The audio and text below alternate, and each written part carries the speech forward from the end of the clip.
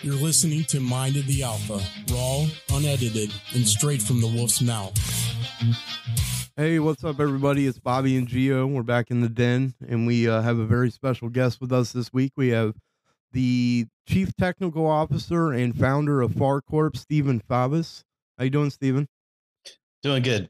Thanks for having me. Yeah, man. We've been looking forward to this one. Like I said, we real big fans of AI and the scariness behind it, and also the good stuff with it. You know what I mean? So tell me, I mean, what exactly do you do? Yeah, so I have patents in AI and humanoid robotics. Basically, I learned how to train robots in a simulator, basically something similar to a game engine. And what I do is I accelerate the clock on the game engine, so the time steps a lot faster than the real time. And then you could, for example, train the robot to walk upstairs thousands of times in a few minutes instead of like watching it mechanically go up and down the stairs in the real world and resetting and stuff like that. So it's kind of like growing a baby to adulthood in a few months instead of a few years as far as motor skills, basically. So right, they learn extremely fast in the simulator, and then once that's done, we sync up the simulator with the real world, and that AI model from the simulator gets ported to the actual real world system. So it's like accelerated learning, basically. They call them digital twins now. Nice. So it basically helps you just you do everything simulated in the computer, and then when you actually build the robot, it's like you can just upload the finished product into the robot and it'll just walk up the steps on its own. Yeah, that's correct. Yeah. So we could train computer vision. We could train, for example, if we're rotating an apple and we're trying to show what an apple looks like in 3D and how to use that computer recognition, we accelerate the clock on the apple spinning along with different colors of apples, along with different shadows, shading, lighting, blue lighting, sunlight, dark light, whatever. And the AI will pick it up a lot faster using a 3D rendered model instead of somebody turning an apple in real time.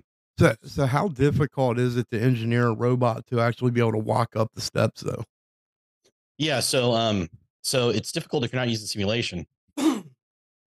So I use a combination of simulation and motion capture, basically. So what we're doing is we're eliminating the possibilities of the robot having to learn all the probabilities and just kind of narrowing what it should be studying or where its target positions are, basically, for the joints and stuff like that, basically. So if you're not training autonomy with simulation nowadays, you're already behind. So you guys, what like your company FARCorp, what exactly do you guys do? You work with the public, or is this a government?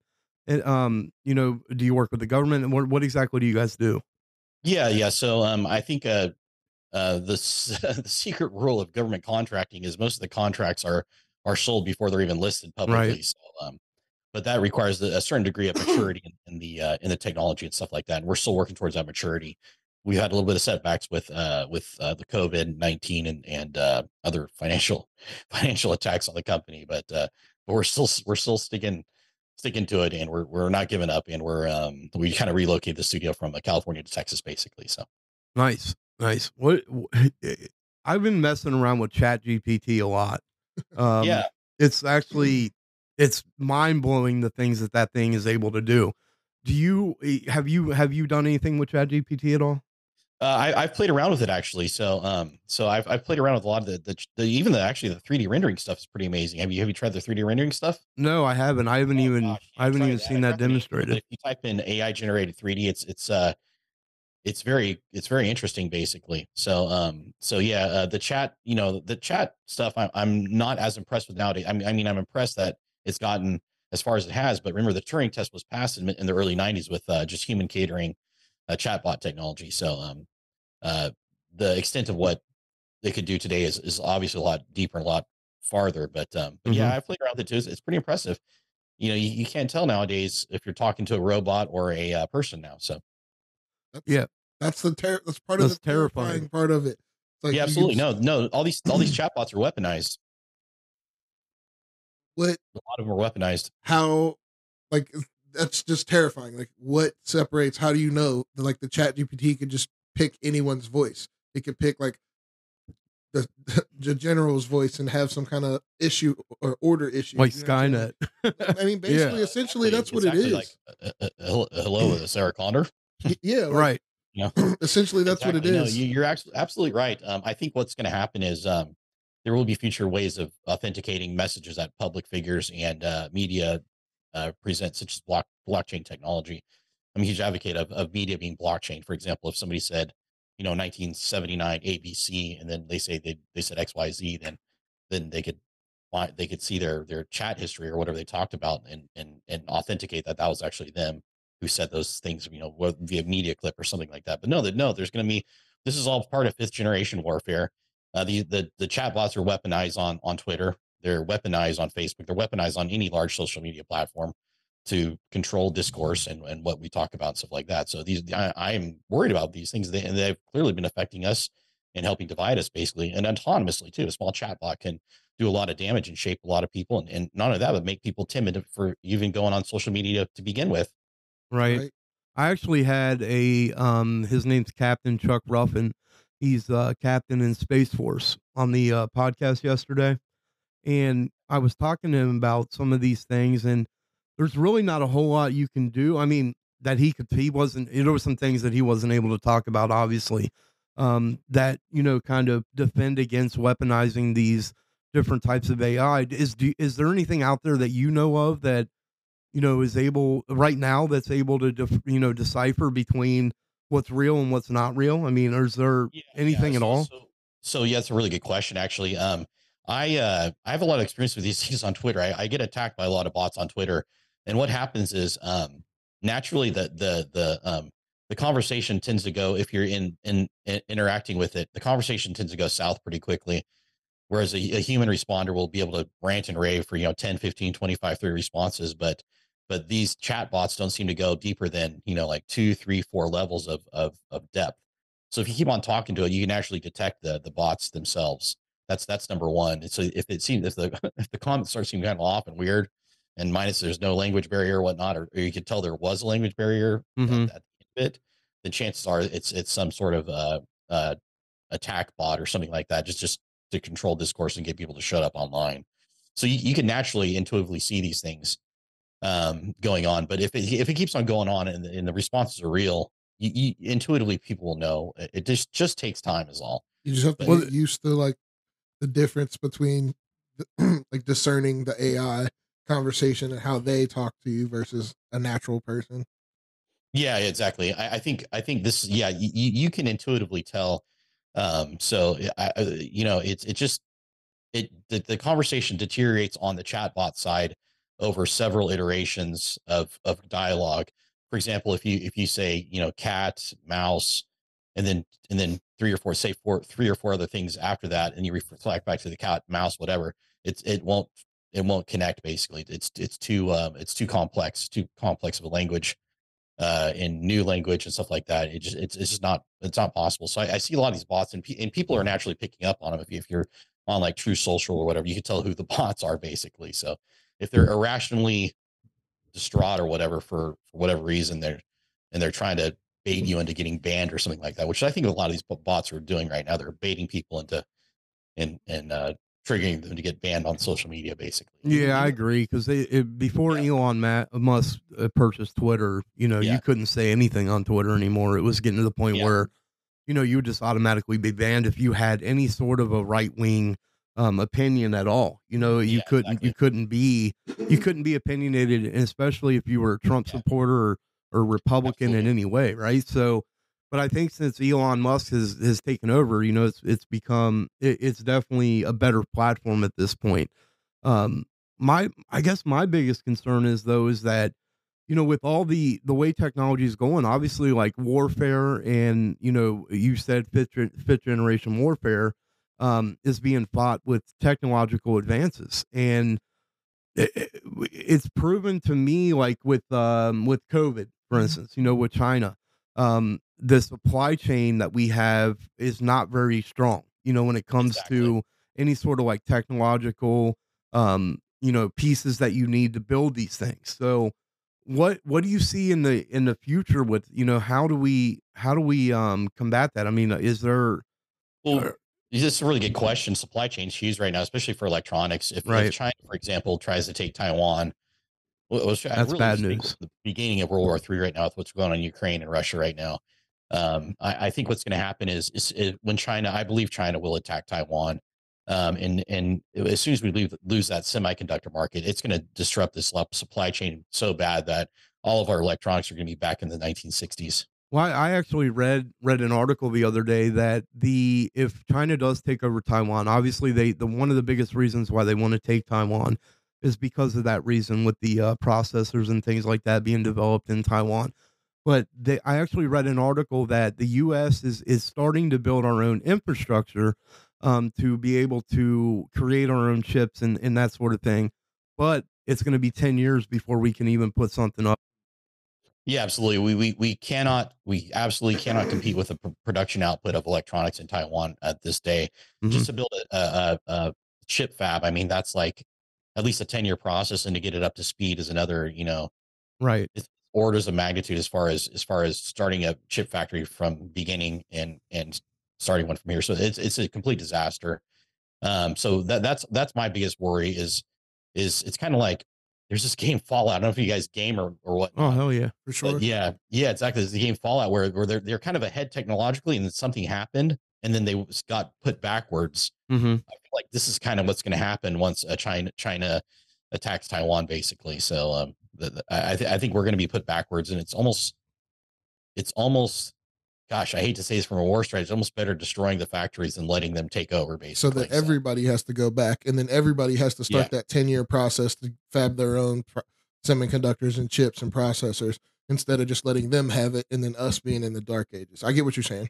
Exactly. Yeah. And monopolizing the modern techs. I mean, once they have the chip factories, I mean, look at what it opens up. It opens advanced weapon capabilities, and advanced weapon capabilities, small weapons capabilities, manufacturing capabilities and stuff like that. So it almost be better if they do attack to just pillage the factories before they take that alpha position and just work, diligently to build our own chip forges here or whatever. So. Right. Do you think that with the humanoid robots that you're building, is that going to be something where we'll see that in a military application, or is that more of something we'll see in like a civilian application? Yeah, so I think we're going to see it in both. It'll probably be military first. I'm guessing that the non-dilutive capital is very hard to turn down. Mm-hmm. And what I mean by non-dilutive is they don't take equity in your company. They just give you money to develop it or whatever, and they purchase them from you. Right. It's hard to turn that down. But for the most part, in the big picture, my AI is designed to counter, I want to say rogue AIs or AIs that are going to kill all warm targets, not discriminating between combatives and non-combatives, basically. Mm-hmm. So the only thing I could fight a rogue AI or a kill all situation for AI is another AI. So humans will not be able to compete with these things whatsoever. So essentially, you're building the AI that would fight Skynet, technically. That's correct. That's right. Yeah, exactly. Okay. And it's like that. It's like that movie Gamer. You know what I'm talking about? Where they control and like, so you're the response of your trigger finger is faster. Yeah. Because of that, with AI. And so I see what you're saying. You couldn't, like, a human is not obviously not going to be able to go up against a robot and be able to shoot first, if you will. Well, especially like you said, if it's a rogue AI and it's just killing all targets, like, all warm targets, it's not going to differentiate. It's just going to eliminate everything versus he's going to design something that's going to go out and attack that specifically. Like, yes, that's right. Exactly. So what the hell do we do if, when they become sentient? That's what I was going to say. Like, how do you basically teach something how to learn and then put a cap on it? That's a really good question. And I had Chinese investors for my first company. It was kind of an economic hit. That's kind of a different story that was going on. But my first company, they believe the CEOs of that state sanctioned company was saying that they believe that I asked them what they thought about this specific topic, and this is coming from China. They said one of these days we're going to worship AI as gods.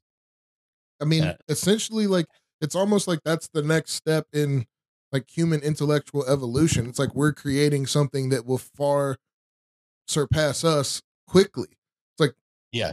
So that's what people think. I'm still extremely skeptical of that because there's stuff that's going on in our brains and our consciousness that is far beyond anything we understand. I mean, look at the genome right now. Look at the most simplest single celled organism I can't even create on a supercomputer just by chance of mixing up DNA and chromosomes. It's just impossible. I don't have the compute to do that. Nobody on the earth has enough compute to just by chance make a single celled organism out of DNA of a single celled organism and have that procreate. It's impossible.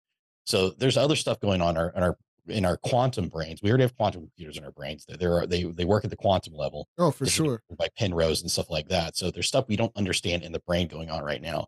So my definition of sentient is something that has DNA. If it does not have DNA, it's just a synthetic, like a plastic or a metal. I don't believe they're going to be sentient. But the only thing that can ever Well, what about the so they developed a synthetic bacteria that can actually consume plastic and different types of metal. I mean, wouldn't that kind of classify as a sentient being at that point because it's man-made bacteria and it's going back to that bacteria. Let's go back to that bacteria. That bacteria is kind of like taking Lego blocks and saying you made a car. They took chunks of other genomes using probably CRISPR or whatnot and fabricated something that eats plastic. I don't think they built it from scratch. It's impossible. There's no way. We don't have that understanding of DNA right now. That's what I was gonna say. That was something that was like highly engineered over time to do a specific purpose, right? Like yeah. And think about millions of years of evolution. How these things have mutated to their advantage or whatnot. We can't do that. We're not capable of making something. We can make like a V8 engine. That's fine. We understand V8 engines, but we still cannot build an organism completely from scratch using, the deoxyribonucleic acid or the actual RNA. We just don't have the capability. All we can do is pull something out and put something in and hope it does what we want it to. Yeah, so basically, from what I mean, because listen, I'm just a stupid podcast host. You know what I mean? So I want to make sure I have this correct. So you're saying that this bacteria is just something where it's not life and it's not created and it won't do anything unless it has human input. Is that what you mean? So what I'm saying is they literally took chunks of probably another bacteria, spliced them together, and made them procreate. It's impossible to build a DNA molecule from scratch. We just don't have the capabilities and expect some. I mean, we're probably to match up in pieces and chunks, but for it to be able to actually do something like procreate, consume energy, clear itself out of other stuff. That's we just don't have the capabilities to do that now. We can manipulate organisms, we could clone organisms, but we just cannot create anything from scratch with using DNA. Impossible. And just because we pull something in with CRISPR or add something with CRISPR does not mean we fully understand the genome. Right. Yeah. I guess that definitely does make sense. What about, as far as like, what do you see the future of this AI technology though, as far as, how far it will be able to develop and learn itself? Yeah, exactly. So I believe there's a cap as far as silicon and non-organic stuff. Basically, I believe there's a certain cap that we cannot cross the threshold of. I want to say capabilities that humans or other animals are innately capable of doing from the beginning. All my technology does is it basically mimics a human on using human motion capture, deep learning, or what it does. What a human would do in those situations. It does not think for itself. It'll say. If it will not intuitively think for itself, say, you know what, I'm tired. I don't feel like working right now. What it'll do is if the battery's low, I'm going to charge. It's not sentient. It'll have the illusion of feelings like, it'll have the illusion of empathy maybe, or the illusion of humor, but it won't fully understand and have the deep understanding, like real empathy that humans have, when you feel in your heart or whatever, when you feel, good stuff, bad stuff, or them laughing, it'll be a fake laugh if there is laugh at all at best. Okay. So. Now, what's the point in having that if it's not genuine? Like, is it just? Yeah, that's a really good question. Yeah, that's a really good question. Well, I mean, would you rather have one of those get burnt down in a fire, and if a firefighter instead of a firefighter, him losing his family or his family losing him? No, definitely. I would rather send in a robot. I'm sorry, I didn't mean to interrupt you. Go ahead. I would rather send in a robot than an actual firefighter for sure. But it's like, what's the point? Like, if you send in the robot and then he's programmed to like simulate being on fire and he's screaming in pain nonetheless. Like, you know what I'm saying? People aren't going to think that. Well, I think more along the lines of my question would be, if the robot is only able to do what it's taught, right? Mhm. And we send in a robot to fight a fire, there's a lot of times where a firefighter has to make an instinctual decision to tear down a ceiling, you know what I mean? Or not to touch a doorknob because of backdrafts or what. This is just a, you know, an example. If it can't learn and it can't make those instinctual decisions, then how is it really going to help us in the future? That's a really good question. I consider artificial general intelligence. My AGI is not something that's going to work in an entire city block. It's something that's going to be very narrow, very specific as far as each specific program, in the sense that it's only going to work in a certain area in a certain condition. It's not going to be like, and in order to change the situation, you have to change the deep learning model or the AI model to that specific situation. For example, if we do have a fire and they're working and and you're using agricultural robots, then and if a fire happens, you could burn the logic from those agricultural robots or firefighting robots, for example, and put those on the agricultural robots, and they'll still do the same thing. But the point here is we have a universal robotics platform. We're not building a one robot to one task kind of situation here. We're building one robot to many tasks, which is kind of analogous to what Turing did with the Turing machine when he created a universally programmable computer. What exactly is that? I'm not familiar with that. Yeah, so the Turing machine, I don't know I think it's like U231 or something. I forgot the name of the Matthew McConaughey was in it. They're trying to steal the Enigma machine basically from World War II. I don't know if you remember that movie. I think the Enigma machine was one of the most advanced encryption tools that existed for World War II during it was innovated by the Nazis. I think actually IBM was influential in designing it. But what happened was they couldn't crack the Enigma encryption basically. And what happened was Turing, he was a British mathematician, and he invented a computer to crack that encryption basically. And before, computers would just do simple tasks and just do one task, crunch some numbers. But because of what he did, he made it universally programmable to crack specifically the Enigma machine, and he did it, which was phenomenal. But like the AI fighting an AI, in order for a computer to beat humans, a computer has to fight a computer. Right. Same thing that's going on right now, basically. Right. So what about? I mean, because like, I just don't think I'd ever get to the point where I could trust. I don't know. This might just be me, where I could trust the machine to be able to control whether or not we launch a nuclear missile or whether or not it.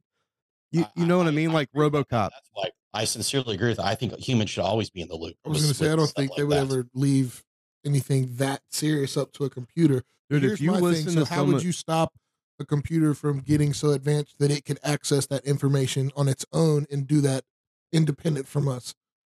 Like, I keep using like Skynet as a Terminator reference, but it's like that's literally like worst case scenario. What if AI figured out that humans were the reason, like its biggest threat, and it wanted to eliminate us? How do we go about stopping that from happening? Thank you to BetterHelp for sponsoring this episode. Guys, we're always telling you, you got to talk to someone when you're not feeling yourself and you're having a rough time with your mental health. With BetterHelp, you can tap into a network of over 25,000 licensed and experienced therapists who can help you with a wide range of issues. I myself go through seasonal depression, and sometimes I just don't want to leave the house or leave the room, even for that matter. That is where BetterHelp's coming in. You can talk to your therapist however you feel comfortable, whether it's via text, chat, phone, or hell, even a video call, all from the comfort of your own home. If your therapist isn't the right fit for you for any reason at any time, you can switch to a new therapist at no additional charge. With BetterHelp, you get the same professionalism and quality you expect from in-office therapy, but with a therapist who is custom picked for you, gives you more scheduling flexibility, and at a more affordable rate. Get 10% off your first month at betterhelp.com/alpha. That's betterhelp.com/ALPHA. Yeah, I could see other adversaries creating a technology like that, like, oh, just push a button and come out with a solution for us to give us more, whatever, more gold, who knows, more resources, more organs, who knows what kind of creepy scenario you could come up with, basically. But no, I agree with you. Humans always have to be in the loop with AI. Humans always have to be in the loop with AI. They have to be watching it. They have to be using natural human ethics and morals to make the right decision. It's so tempting for these AI developers to just dream of an easy button where they just press a button, it learns everything. That's impossible. Nothing like that will ever work. You always have to have humans in the loop for training AI. And this is why, for that important decision, like launching a nuke or not launching a nuke, or when to launch a nuke, or even just doing a kill shot to a combative or a non-combative, basically, there always has to be a human loop to make sure it is making the right decision. Those decisions have to be fast. So that's a really fast connection between the handler and the robot. So these are really good, important ethical questions we're having. Will other countries be as sensitive as us to these situations? See, that's what I'm worried about, because, and not to sound like xenophobic, or am I saying that right? Xenophobic, but I said xenophobic. I told you I'm a stupid podcast host. Not to sound xenophobic, but China, the People Republic of China, they don't really necessarily take into account human life as an important, right? I mean, not even amongst their own people. That's what I'm saying. So, like, what if? Let me paraphrase my ex-wife. I spent 6 months in China. I trained martial arts there back in 2000 something. Oh, hell yeah! And my ex-wife said to me, "The problem with you Americans is you value human life too much." Wow. That's a direct quote from her. She's a mainland Chinese communist, Mao Zedong trained, fanatic of Mao Zedong, basically, and the communist stuff, basically. See, that's what scares me. That's what scares me, because if they don't, that's what they're indoctrinated to believe. Yeah, and if they don't believe that human life is important, then they're the type, and I'm not saying just China, because I'm sure, like, Iran, Iraq, these other countries, like-minded people. Yeah, that's what I'm saying. So, like, they don't value human life the way that we value human life here in the continental USA. Absolutely. So, absolutely. And just because, and it's part of our Constitution. We have the right to life, and we have the right to life. And I think it's really important. And just because, even this, going back to eugenics and stuff like that, just because somebody has a missing pinky toe or something like that, doesn't mean they're not worthy of doing something. Right. I mean, everybody has some issues, some strengths, weaknesses, but we have the right to life, and all these children with disabilities, whatnot, they still bring great joy to families that have them. Yeah. So what's going to stop them from developing something? My father was visually handicapped, raised me completely blind. Oh, wow. Other cultures may not have, maybe they wouldn't have allowed him to have kids or whatnot. So they wouldn't have allowed him to I think that's the ethical problem behind all of this, is the fact that, I'm not afraid that the US is going to, I mean, don't get me wrong. There's rogue scientists out there, I'm sure, that are, have a mindset. Sorry about that. That have a mindset that, to hell with life, I'm going to develop this because, I want to control the world or whatnot. You know what I mean? Yeah.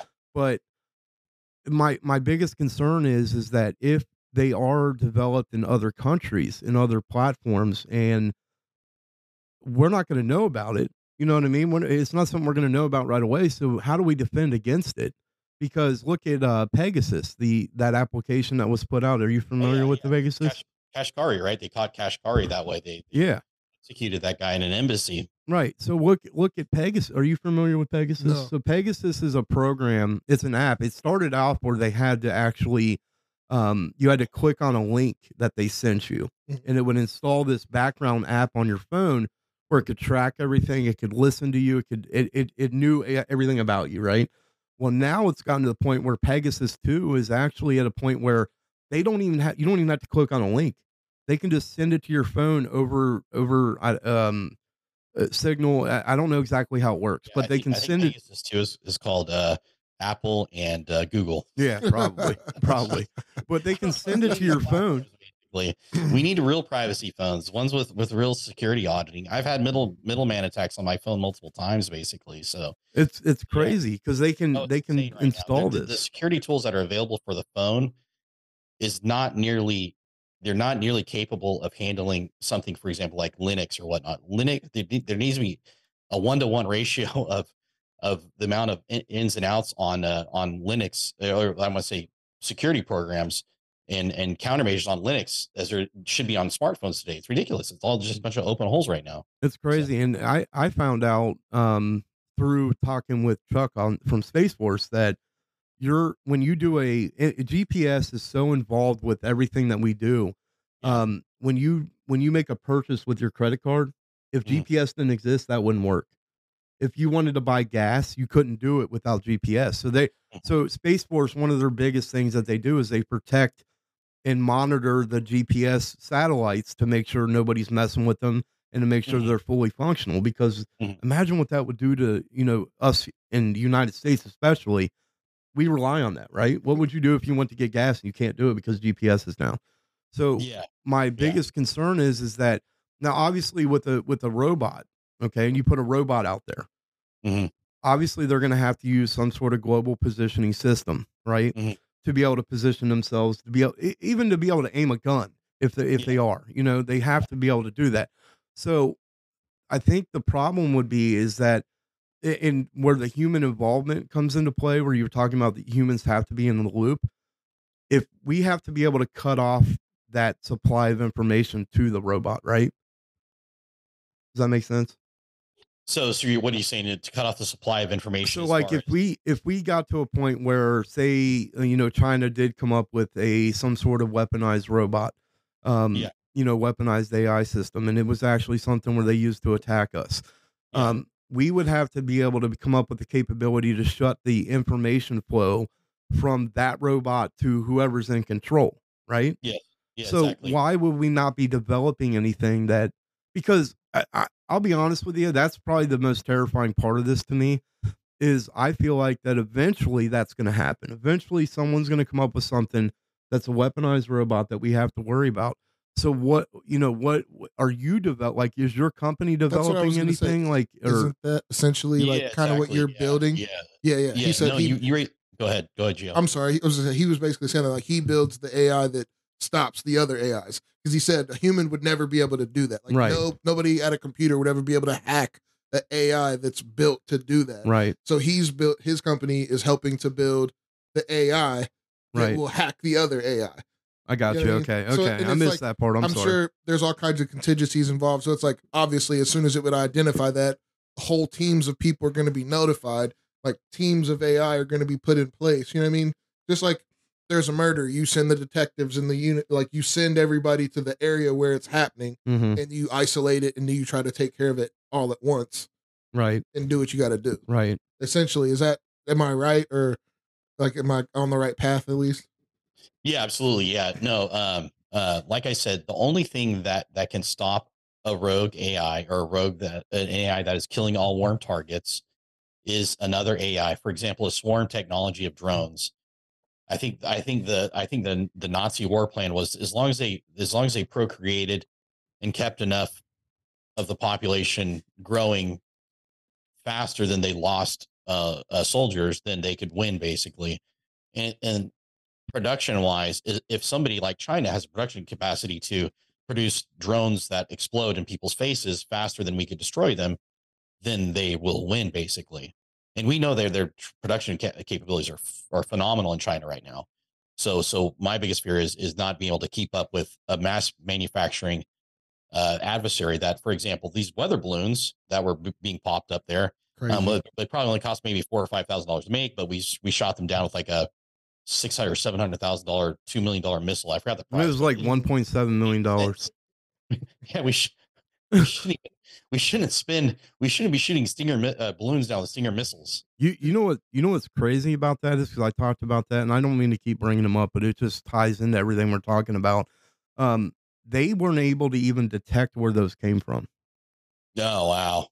I thought, were you talking about the balloons? The only way I thought the only reason that might have been fake news. The only reason they knew that they were from China is because of the markings on the balloon, and because China admitted to it.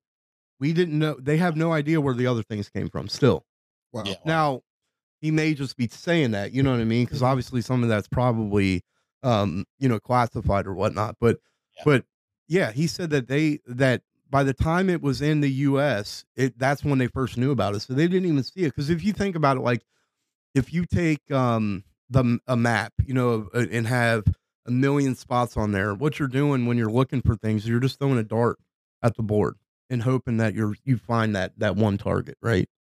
That's how big the space is that they're looking for. Mhm. It's just crazy Like, to me. it's like Battleship. Right. You're just guessing. Yeah. Right. C4. Exactly. Yeah, exactly. Yep. Yeah, no, I guess, it could have been launched from space. Who knows? It could have been a space platform that was launched or whatever, an orbital platform that dropped those balloons. Possible, I guess. I don't know. Do you think that here's a I don't know if you see this little thing over here that I'm pointing at. We're kind of conspiracy minded at times. Yeah. Do you think we've ever actually been to the moon? It's funny you asked that. I just had this conversation today. I had this book called "Who Built the Moon." I don't know if you guys read that book. I haven't. No. The moon is suspiciously it's supposed to be hollow. See, there's supposed to be an atmosphere up there. So and these are all from NASA publications too. So I'm starting to question what the moon is at this point in time. So have we been to the moon? That's a really good question. I'm starting to question everything. There's a lot of art like that belt that has enough electricity to fry people supposedly is supposed to be pretty dangerous outside of the upper atmosphere of the Earth. Oh, the radiation belt. Yeah. So that makes a lot of sense as far as that argument. But I won't go as far as the flat Earth stuff. So no, I don't believe in that flat Earth shit. I think personally, I think we've been to space. I just don't know if we've ever actually been to the moon. I mean, if you think about the technology and the amount of fuel it would take to get to the moon and then get back from the moon, that's mind blowing to me. Yeah. And the fact that NASA hasn't, or nobody's even been able to build. I know Elon Musk has a Starship that he's building right now. Where it's a reusable rocket, but NASA has no reusable rockets. You know what I mean? So just thinking about the technology that it would take to be able to get there and back. What is the moon, like 238,000 miles away or something like that? Yeah, and I think Buzz was one of the main astronauts, Apollo astronauts, was saying that he wasn't there. Buzz Aldrin. Yeah, Buzz Aldrin. That's right. He was saying that I wish we actually went to the moon. So. Yeah, it's crazy to me, but I think that we're on the cusp of. I think I don't know how you feel about Elon Musk. I really like him, and I like what he's doing. What do you think about his, what his ideas behind going to space or going to Mars or whatnot? Yeah, I'm critical of Neuralink. I'm really critical. That one scares me. Going to Mars is fine. I think robots are undoubtedly the best way to explore the cosmos. Who knows? Maybe some of these ships that are showing up here are non-sentient robot avatars from another planet, another life system, or another universe, parallel universe. Exactly. Yeah, or another solar system. Who knows? I mean, they might not be sentient. They can be probes that look like humanoids or whatever. Or like you said, the moon's hollow, and all of this shit's just coming from the moon because it's just a giant mega structure sitting in space watching Earth. Well, I've even heard like that it's a alien docking station. Yeah, it's a mega structure. Yeah, so exactly. Like a giant space station set up just out 238,000 miles outside of Earth. Right. Just kind of like watching, seeing what's going on here. Why haven't we gone back? Exactly. If we've been, why not go back? Like, why don't we have, like, they built all over our planet. We got bases and this, that, the other, everywhere. Why haven't they gone back and put up some kind of base on the moon? Yeah, the explorers that found the New World, they went back to England. Right. It's back to the New World.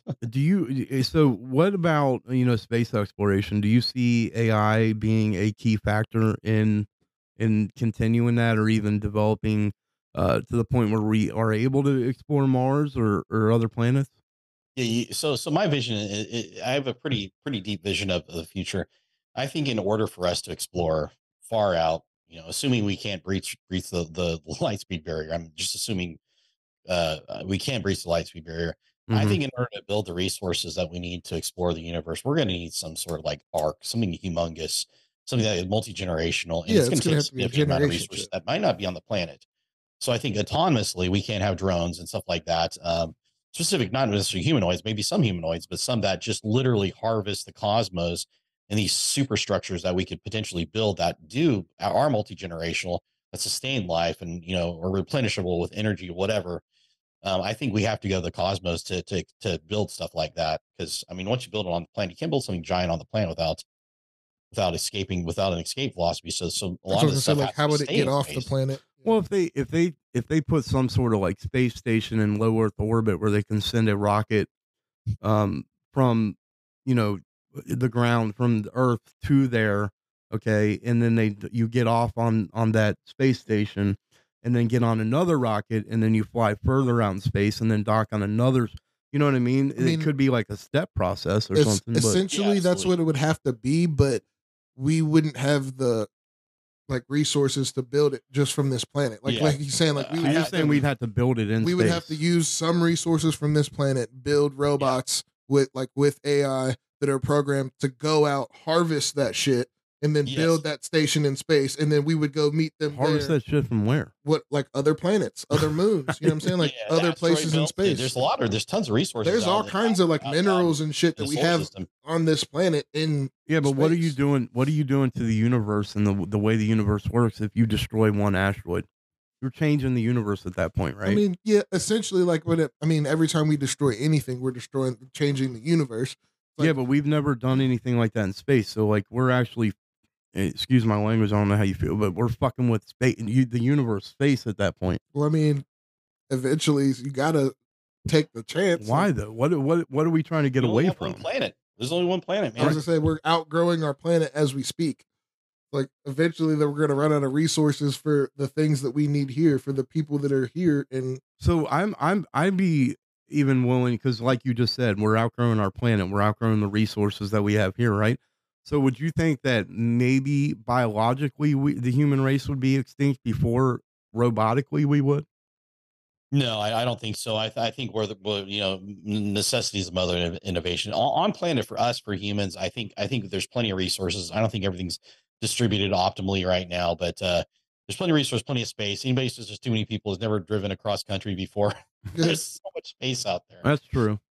But if you think when you have one organism like the bees, for instance, that if the bees weren't here, human life wouldn't be here, right? Exactly. So when you have one organism that affects life around the entire planet, Mother Nature is going to eventually get sick of us, man. Well, which is what he's talking about. Right. Eventually, we're going to have to build some robots that are going to have to go out and make it so that not all of us have to stay down here. Right. So some of us can go up and live in this multi-generational mega structure and travel around and possibly find another place where other humans could set up a colony and live while we have all of our machines going out harvesting the galaxy for. Listen, I'm going to say this on air. I want to be one of the first fat guys in space. And I'm volunteering for that right now. Okay. Hey, you know what? Actually, the fat guy effect that actually helped find the Samoa in Hawaii and stuff like that, because they're more efficient with their body energy. So that they're able to travel farther longer without food. So there is a blessing in being able to retain weight. Hey, man, I like this guy. It's natural ketosis. Like the more fat stores you have, the less food you actually need to continue. Like I could eat a stick of beef jerky, and then once my body kicks into ketosis, it'll start burning my own fat stores. So a skinny person who actually would have to consume more food. So maybe me and you should volunteer to go to space so we can finally lose this weight that we're trying to lose. I think fat people will do great in space because they don't need as much food. They just stick. Plus, there's less gravity, so we'll just be floating around all big and marshmallowy in space. We look like we have wings and all that. I like how you brought up Neuralink being more of a scary factor than space exploration. I agree with you. What are your thoughts on Neuralink? Because I'm kind of iffy on it, and here's my opinion on Neuralink. So if you take like your cell phone, for instance, okay, and this day and age, everybody has a cell phone. My cell phone's sitting here. I'm sure your cell phone's real close in hand. Gio's is sitting right there. You have a natural advantage if you have a cell phone compared to someone that doesn't have a cell phone, right? So if you take that, because I mean, I can Google anything, I can get on there, I can add, you take pictures, whatever, right? Pretty much can't be lost. Right, right. Your GPS works with it, but if people start getting Neuralink, won't they have a natural advantage to people that don't have Neuralink? That's my thoughts on it. Yeah, no, you bring up a good point actually. So there's a flip side to being able to be connected with all that stuff. I mean, look what's happened to the youth and social media and stuff like that. There's people killing themselves over social media posts. Right. So I mean, imagine the impact that that kind of data would have on somebody that just gets burned in their brain. That somebody said they're fat or ugly or whatever. You know, they don't have the capabilities or to deal with stuff like that or whatever. But my point here is that I think he's going about the wrong approach. I think it's okay for people who have like spinal cord injuries or they have some sort of neurological Multiple degenerative disease. sclerosis I or think that's something. fine. But again, we still don't understand how the genome works. My fear is that I think he's going about the wrong approach here. I think the closest like sci-fi approach that exists that I've seen in sci-fi is a series called Altered Carbon. It's on Oh yeah, I've seen that. Where you I think he's basically going about the wrong approach because we have to capture the data that when a person is born, like what part of the brain says mama, what part of the brain laughs and giggles and smiles, what part of the brain says milk, and that has to be established at childhood. When I say milk, it's going to light up a different part of your guys' brain than my brain.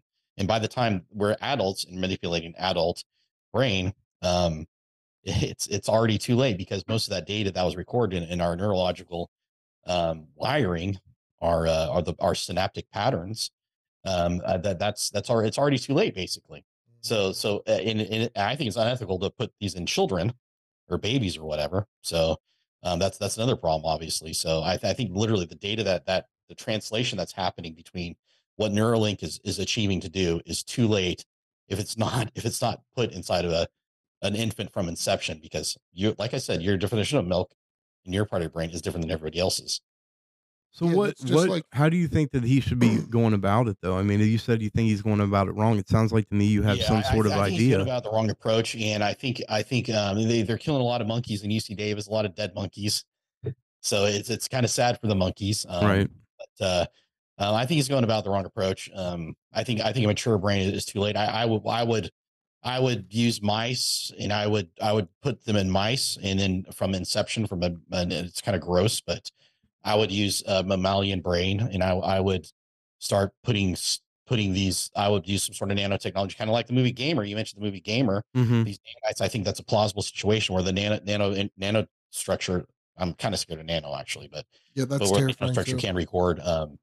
It can record thoughts and processes, and that can be captured somewhere else and backed up and implanted on another similar mouse or whatever. So I think that's possible. But my point here is that if you're not getting the original thoughts and stuff like that from the beginning, you're going to miss a lot of content. You're going to miss a lot of the data. So by adulthood, I think it's too late. That's similar to like the cochlear implants, correct? Like we should be experimenting on animals first. I think a chimpanzee or a monkey brain is a little too far involved. We should be starting with like earthworms or cockroaches or at least a small mammalian brain.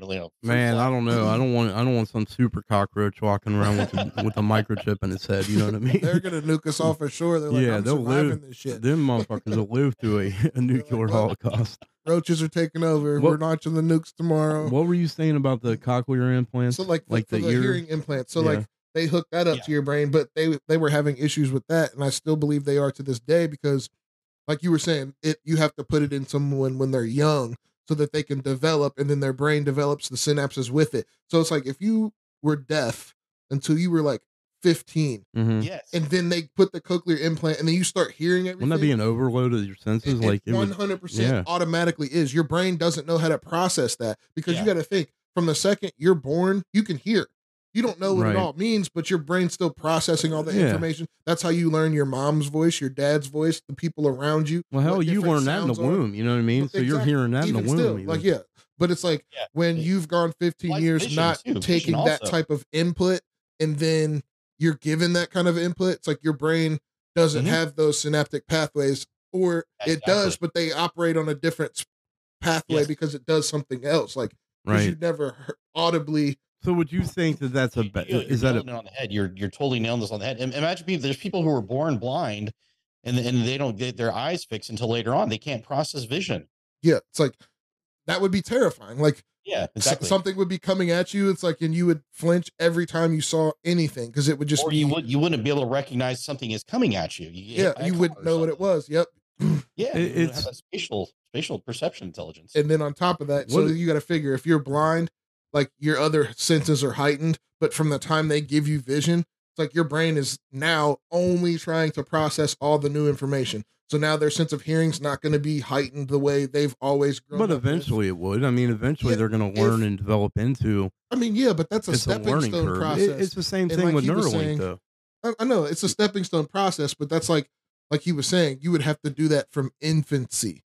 You can't necessarily Yeah. just do that and expect somebody to have like. Yeah, but I think there's ethical reasons behind why we obviously cannot implant Neuralink into infants or babies that aren't Absolutely. born yet. Oh, for sure. I mean, I get it. Absolutely. So that brings my next question though is like, so what kind of, so we started this podcast by talking about how you can use AI to actually mimic somebody, right? You can like for instance, they had an entire 30-minute podcast between Joe Rogan and Steve Jobs, and they've never even met each other, right?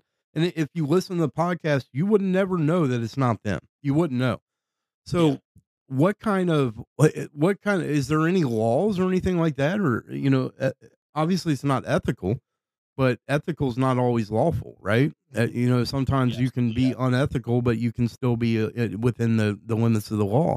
So are there any sort of laws or anything like that that you're aware of that stop you from using that technology for wrongdoing in that instance? Yeah, there's no way the laws are going to catch up. The laws will always be behind technology. Basically, the laws will always be behind technology. So the first innovators get that first incentive to take advantage of, especially patent holders or whatnot. They get the monopoly on the technology. But there's no laws that will. There eventually will be laws, but I think that are pertinent. But the great part about attorneys in the law is usually if something doesn't feel right, like in your gut, like if something's wrong, chances are there's a law against it, basically. So there may be some pertinent laws that where there's precedents regarding misinformation, disinformation, and stuff like that. So there may be some laws that already exist that they maybe need some new precedents or something like that regarding deep fakes and stuff like that, basically. So And that's crazy is you if you think about it too, like that's why we have to, there's got to be a point in time where we actually work with other nations more closely with the way things are legal and illegal. You know what I mean? It's going to get to that point because we're at a point where, obviously our technology traverses the entire world, and you with the click of a button, you can be in China. If you Google something, you know what I'm saying? Like, does that make sense? So Yeah. eventually we have to get to a point where there's international law that covers these sort of things. Yeah, so that's a really good question. I think I'm a huge advocate of local government. Mhm. I think local government should always be superior over farther away government. We've been through this with King James III administering law for the American colonies, and That didn't work out too well, for his right? foreign wars, basically. So I think local government is always superior and should always be superior, and it is superior if you think about it. The chief law enforcement officer in your area is actually the sheriff. He has more authority in your area than the president. Mhm. Your state Department of Justice, the chief law enforcement authority is as your local county sheriff because you vote for him. So I'm an advocate of local government as long as local government always exceeds the power over state, foreign, international, county or Yeah, city. but I mean, I guess what I'm saying is it has to be if it's illegal here to put a microchip in someone's brain when they're an infant, which I don't even know if it is or not. It's just unethical, right? Oh, it's messed up. Yeah. Yeah. So if it becomes where it's illegal here, then I think it should be illegal in China, in Japan, and everywhere else, right? Because I don't know. It just Well, it's yeah. mind blowing to me to think that a nation can develop something like that and run with it, and then we are limited by our laws here, where we're not able to keep up with that, and that's going to become to a point where that's your new world order right there, right? Well, I essentially feel like that's why it doesn't. it's basically like they don't, until they have a precedent where something goes wrong, they kind of just leave it in that ethical gray area. Like, you know what I'm saying? Like, it's frowned upon. You probably shouldn't do it, but they're not going to just outright do laws against it, because if somebody else starts doing it and it's a huge advancement, like, or, you know what I'm saying, or it works out for the plus, they want to be able to catch up as quickly as possible. Like, you don't want to be left behind if it's something that's going to give you like a serious leg up. Right. Strategic value. Right. I don't know. I just don't I don't trust other nations to be so ethical when it comes to these things. It's not even that for me. It's like I don't even just trust that. Like, so in our own government, it's like I don't even know that I could trust them to want to implement any kind of technology like that. Like, because they want to control us too for whatever, Exactly. like for their own purposes. You know what I'm saying? Everybody's got their own agenda, so it's like, Absolutely. if you can control your own people within your own country, that just makes everything, like China, for instance, like they got that social credit score, like they're pretty much slaves in their country. That's absolutely It's terrifying. like there's rules they have to abide by. Like, they pretty much don't have outright free will anymore. Like, if you buy too much of one thing, they will cut your money off. So how do you feel about cryptocurrency and that sort of thing? Because I don't know if you know a lot about the original Mt. Gox bankruptcy. I was invested in crypto way back when Mt. Gox was around. You remember Mt. Gox, right? Mm-hmm. That was the original bus. It was supposed to be originally Magic the Gathering online exchange, but the dude started trading Bitcoin on it, and it got huge, and then it got stolen, collapsed, basically, kind of like a Silicon Bank issue that's happening today or whatnot. It's like FTX. FDIC regulate. I don't like cryptocurrency that much. I think this technology is fine. After there's no insurance on it. I still like something that has insurance on it. It's not worth having lots of anything if there's no insurance on it, or it could get stolen or taken away, basically. I think the future is definitely the technology behind crypto with the the way it works. Peer-to-peer blockchain itself. The blockchain. I think that's definitely the future of finances and money. But you're right, crypto. If I can just make a crypto coin and make $1 million and then do a rug pull, that's just not right. Yeah, exactly. That's what's happening now. That's all that's going on. They pump and dump these things, do rug pulls, and look at Sam Bankman-Fried. That the shit that he did. Are you familiar with that? What happened? Who? Sam Bankman-Fried with FTX. Oh yeah, was he he's the guy they detained or they arrested in the Bahamas? He's the guy that was having orgies and doing meth out in the Bahamas. He was basically the youngest multi-billionaire. Well, yeah, but then they found out too that he was the second largest donor to the Democratic Party as well.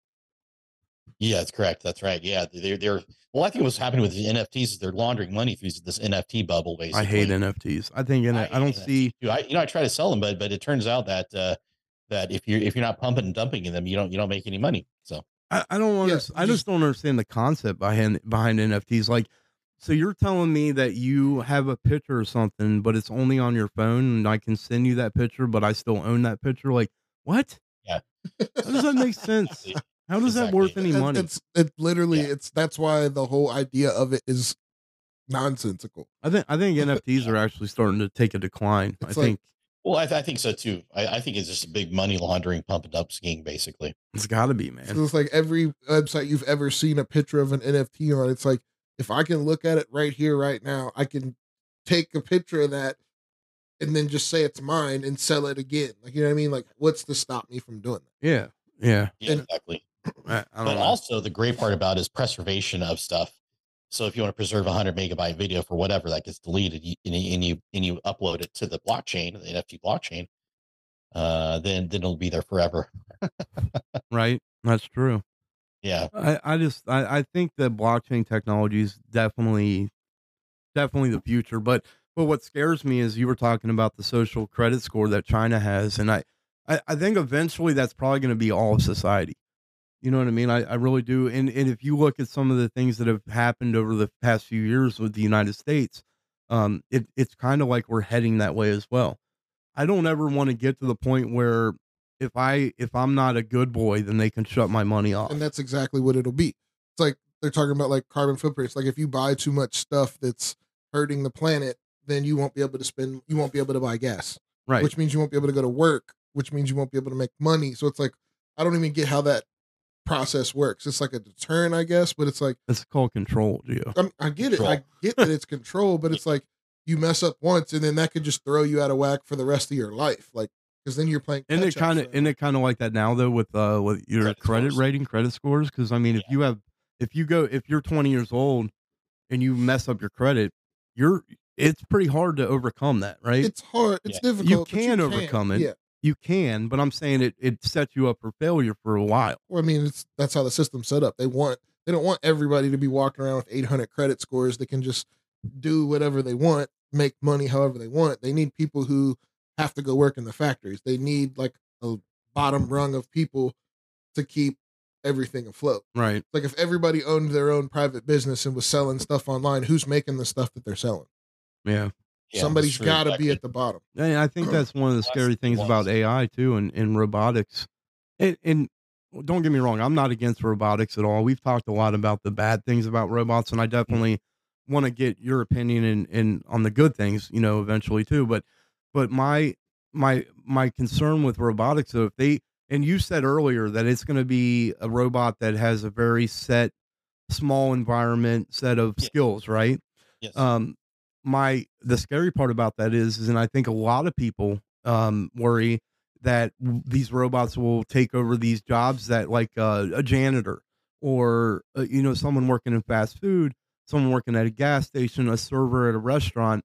We need, those people. There's people that need those jobs. They may not make a lot of money, but people need those jobs, and that's one of the concerns I think people have, that robots are going to take those jobs away from people. Well, essentially, I feel like that's what, like, I don't want to say like the elites, but the people who are trying to implement all of these robotics, that's what they want. They're like, if you can take out human error and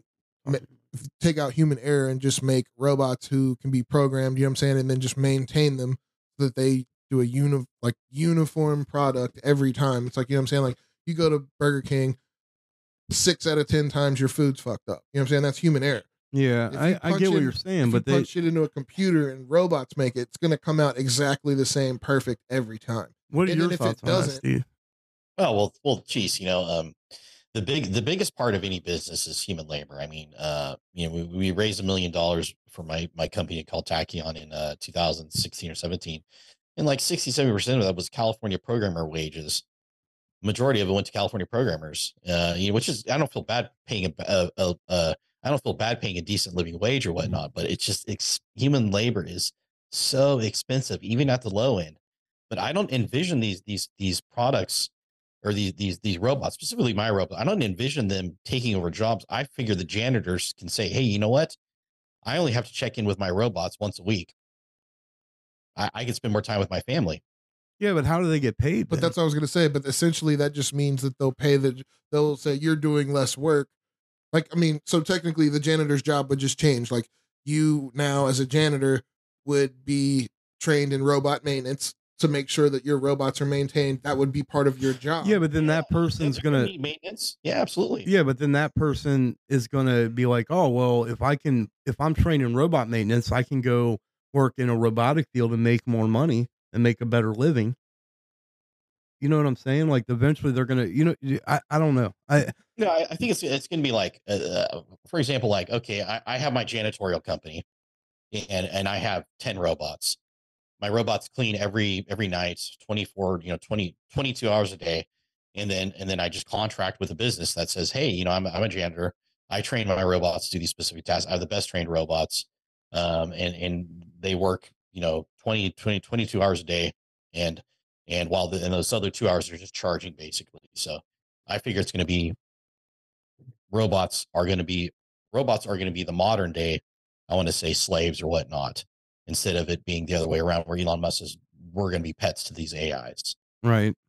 I think that's the scary part too, and I think you're onto something there as far as like, because if you look at it, I mean, we would be pets to AI at that point, right? Mm. Like with Elon Musk and some of the things that he's doing, but I guess my concern is that if I'm a business owner, and as you said, human labor is a major cost in owning a business, right? If I can buy a robot one time for, I don't know how much they are, $100,000 or whatever, We're looking at $40,000. Okay, 40, even better for the business owner, right? So you buy a robot for $40,000. That's 1 year's salary for someone that you just get rid of, put the robot in, and that robot's just going to be there. You know what I mean? It's not going to die unless you just don't take care of it or whatnot, but it's always going to be there. It'll last about 5 years under light duty, and they'll be able to work 22 hours a day, basically. So, it doesn't require food, vacation. You don't have to pay an insurance or anything. No 401k benefits. So how do you sell this to somebody that? How would you sell this to somebody that it has the opinion that I have, where they're afraid that these robots are going to take exactly. So I mean, there's already people in agriculture that are working. Look what's happening with our farm labor right now. We're importing our farm labor from Mexico, basically, or there people are sneaking in here from Mexico. We have this huge immigration problem. What we need is because we have a supply chain shortage in agriculture right now, or in other industries, or other crazy industries. Even the black market for human trafficking. Why, if you have robots, why would you need to human traffic anybody anymore? That's true. I mean, I guess you're right. I never even thought about it that way. Did you? Me neither. Yeah, I guess that would help to end human trafficking somewhat. Absolutely. I mean, I don't know anybody that wants to have sex with a robot, though. You know what I mean? So I know one person. Kevin, yeah. That's crazy to me too. And if you look at in that I don't know. That's just mind. I mean, yeah, it's kind of what you just blew my mind, kind of. I mean, besides the whole sexual aspect of it, but yes, like you don't need to steal people to have any kind of labor done if you have robots to do it. But essentially, like like Bobby was saying, for every robot you have doing a job, like you figure a shift at max average is like 10 to 12 hours. You got a robot that can work for 22 and has to charge for 2, and you don't have to pay it. You just have to pay for it once every 5 years. That's going to get rid of lots of jobs. So what's going to happen to all of those people who lose that specific job that robot now does?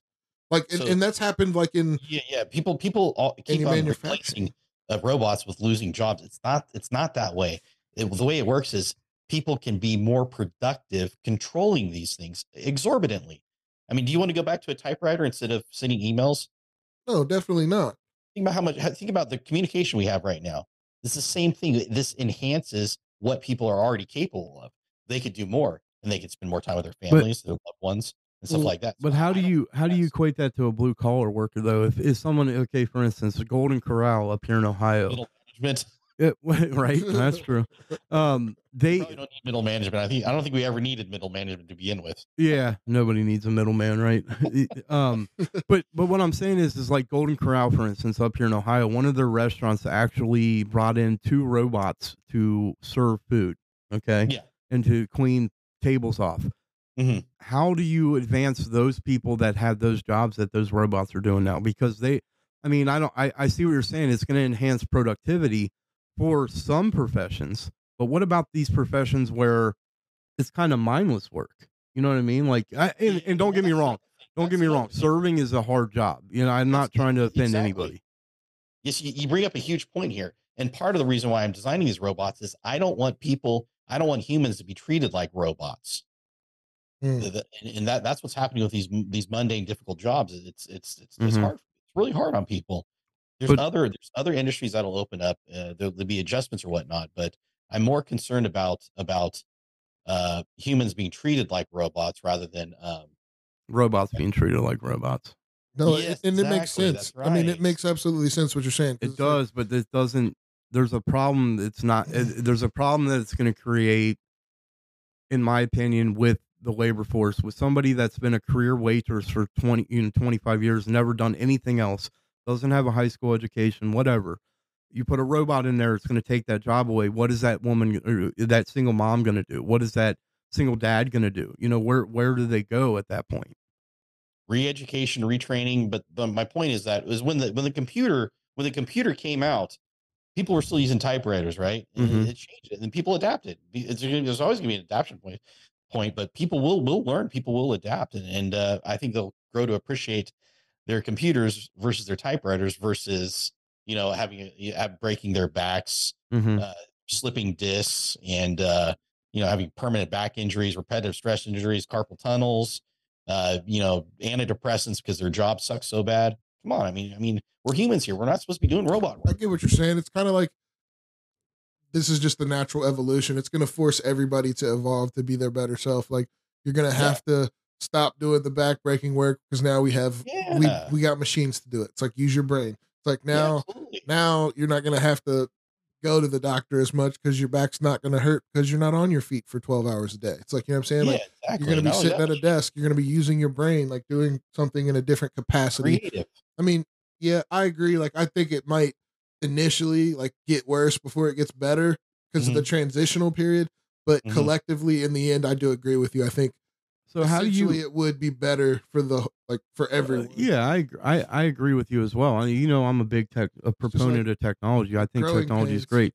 So how do you overcome that obstacle though with these people that don't believe in technology? Yeah, Luddites. Right. Right. Luddites. Yeah, no, I mean, look at the Amish and Mennonite communities in the East Coast. They're thriving. They're doing okay. They figured out a way of using agriculture, some technology. They use some technology, obviously, but they figured out a way of not going full on. Let's not participate in this lifestyle. So they're thriving. I mean, my friend in Pennsylvania buys beef from Amish farmers, and it's great. It's grass fed, high quality, organic, and stuff like that. So, not to mention all right. So like, I'm not even cracking a joke when I say this. So I literally saw. We were driving by and we stayed at a hotel that was kind of near this Amish settlement. Yeah. And we literally watched a barn get raised overnight. Like we drove by, they were out there working on it. Like, and it was like still like frame stage. And then the next day when we left, it was up and they were like putting animals in it. Yeah, but a robot could have done that in 5 hours. But it's not that. It's just, right. It's the efficiency. Like you would still need multiple robots to do that. It's like, they still, like you said, they're still thriving, even though they choose to not completely integrate themselves into the technological world. I think a good example. They build really nice, high quality furniture, and they sell it for like what the quality is worth. Like Amish furniture is expensive, but it's worth it. You know what I mean? Like, but I'm saying, okay, so a good example, for example, made by Amish, Amana, I think is Amish. Yeah, Mennonite. No. He's saying the brand. Brand. Okay. I thought what you meant. Amana fridges, I think, are manufactured there. I think. I got you. Well, a good example of robotics kind of changing an industry would be the automotive industry, right? 100%. Because I mean, how many? So I don't know, and I don't know if you know, Steve, or not, but what exactly when robots were introduced to these automobile manufacturers in the factories, where did those people go to work? What did they do? Did they just monitor the robot and make sure it's doing its job, or what exactly happened there? Do you know? I have a good analogy from a dear friend that has been mentoring me all my life. He had he had somebody who was cutting metal for air conditioning manufacturing. It was sheet metal, but huge giant rolls of sheet metal, 40, 50 feet long sheet metal. They'd have to have trucks unloaded and forklifts unloaded. And then what happened was they had humans cutting it at first. And then what happened was the human that was cutting it programmed a CNC to cut a laser cutter to cut it. And what happened was they had so little wastage from that CNC cutter, that CNC cutter, that their production just exorbitantly increased. And everybody got raises. That original plasma cutter who was cutting manually was not doing as good as the robot could do. And then he started using the robot to cut plasma more efficiently. I mean, the wastage, he says, from the entire month was like a handful of wastage. It cut so close. Wow. So, I mean, so his job just shifted, basically. It just essentially is like evolved. So then they just started training everybody how to do that, like use this machine. So it just evolved into that. More productivity, less waste, more people get raises, whatnot. So yeah, I mean, if you're an automotive painter, you have a skill set, you're going to be watching those machines and say, I'm skilled at painting. Here's how I troubleshoot the machine. Here's how I fix the machine.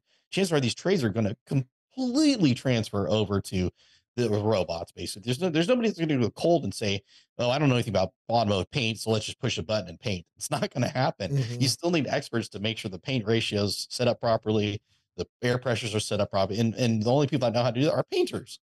Right, it's still a skill. So, how do you see the future of robotics changing, like your household, like your everyday American, like your life and your within your own home? How do you see that changing? Yeah, exactly. You're there.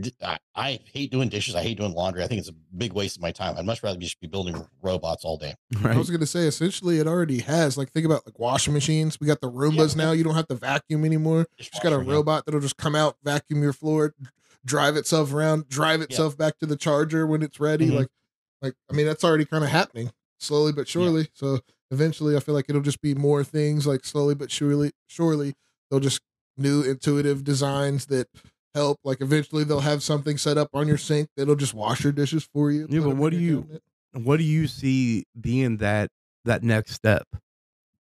No, I think Rosie the robot from the Jetsons is a reality. Like like iRobot type deal. Remember iRobot? Yeah. Well, I mean, that's essentially what Rosie was, like an in-home, living like a maid butler. Yeah. I mean, I think we're supposed to be. I think we're humans are supposed to be doing creative stuff and and enjoying life instead of being treated like robots. And I think all these smart appliances, all these stuff are making it a lot easier for us to enjoy life and like I said, spend more time with your family, loved ones, have some time with your friends and stuff. Who knows, man? How far away are we from having a robot in our household to do these things, do you think? Yeah, so I had to relocate. I'm in the process of relocating my shop from California to Texas. Good choice. Hey man, I love that choice. Texas over California any day. Yeah. It's I was born and raised in Napa, California, and the state has just completely changed since the 80s. It's communism at its best. It's really sad. I mean, and this is a multi-generational thing. I mean, the communists would fund our universities to bring a communist mindset basically. Mm-hmm. So this is a multi-generational thing that's been happening. They've been hitting California on all these leftists, these hardcore communist areas really hard. Yeah, I'm not a big fan of Governor Newsom, so yeah, he's not. He showed us a lot during COVID. You know what I mean? So you're moving your shop to Texas. So how does that tie into how soon we will see robots within our household? Yeah, exactly. So I'm still raising capital for we're called a Series A raise, which is your second phase of cap. Seed round's already done. We've already raised enough for the patents, the some of the design work and stuff like that, and some of the software and whatnot. What it comes down is actually cutting metal and making these parts and making so I'm raising the industrial equipment is very expensive for that. I'm raising capital for that and building a shop out here basically. I'm still in the process of that. And I would like to announce that maybe in 3 or 4 months, I'll mention that on your show once we launch the crowdfunding campaign on it's equity-based crowdfunding with net capital, basically. So, yeah, man. I'd love to have you back on. Yeah, for sure. Definitely. I'm going to ping. I've been doing a lot of podcast interviews, so I'm going to ping up all the previous podcasters, and I'm just going to spread the word, and hopefully we'll get a little bit of buzz as far as what's happening with these with the crowdfunding. But I'm out here because it's pro business. The economic policies out here are fantastic for business. The economic incentives out here are fantastic for business. It's just a really clean state. I'm living in the Houston area, really clean state, really clean city. I don't know why they say Houston's a dirty city. From what I've seen, it's a beautiful city so far. Everywhere I've been around it. Mm-hmm.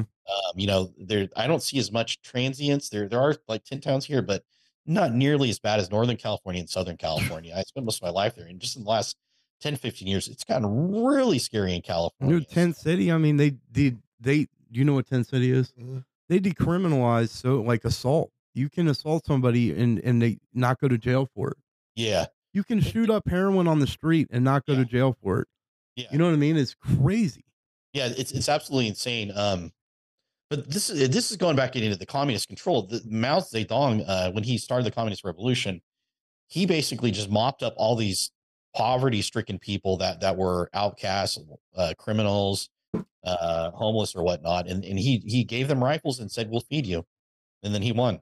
Yeah, there was a point where there's so the country was so poverty-stricken by design that he flipped it on the powers that be, and then all of a sudden most of the aristocrats got shipped to Taiwan. Right.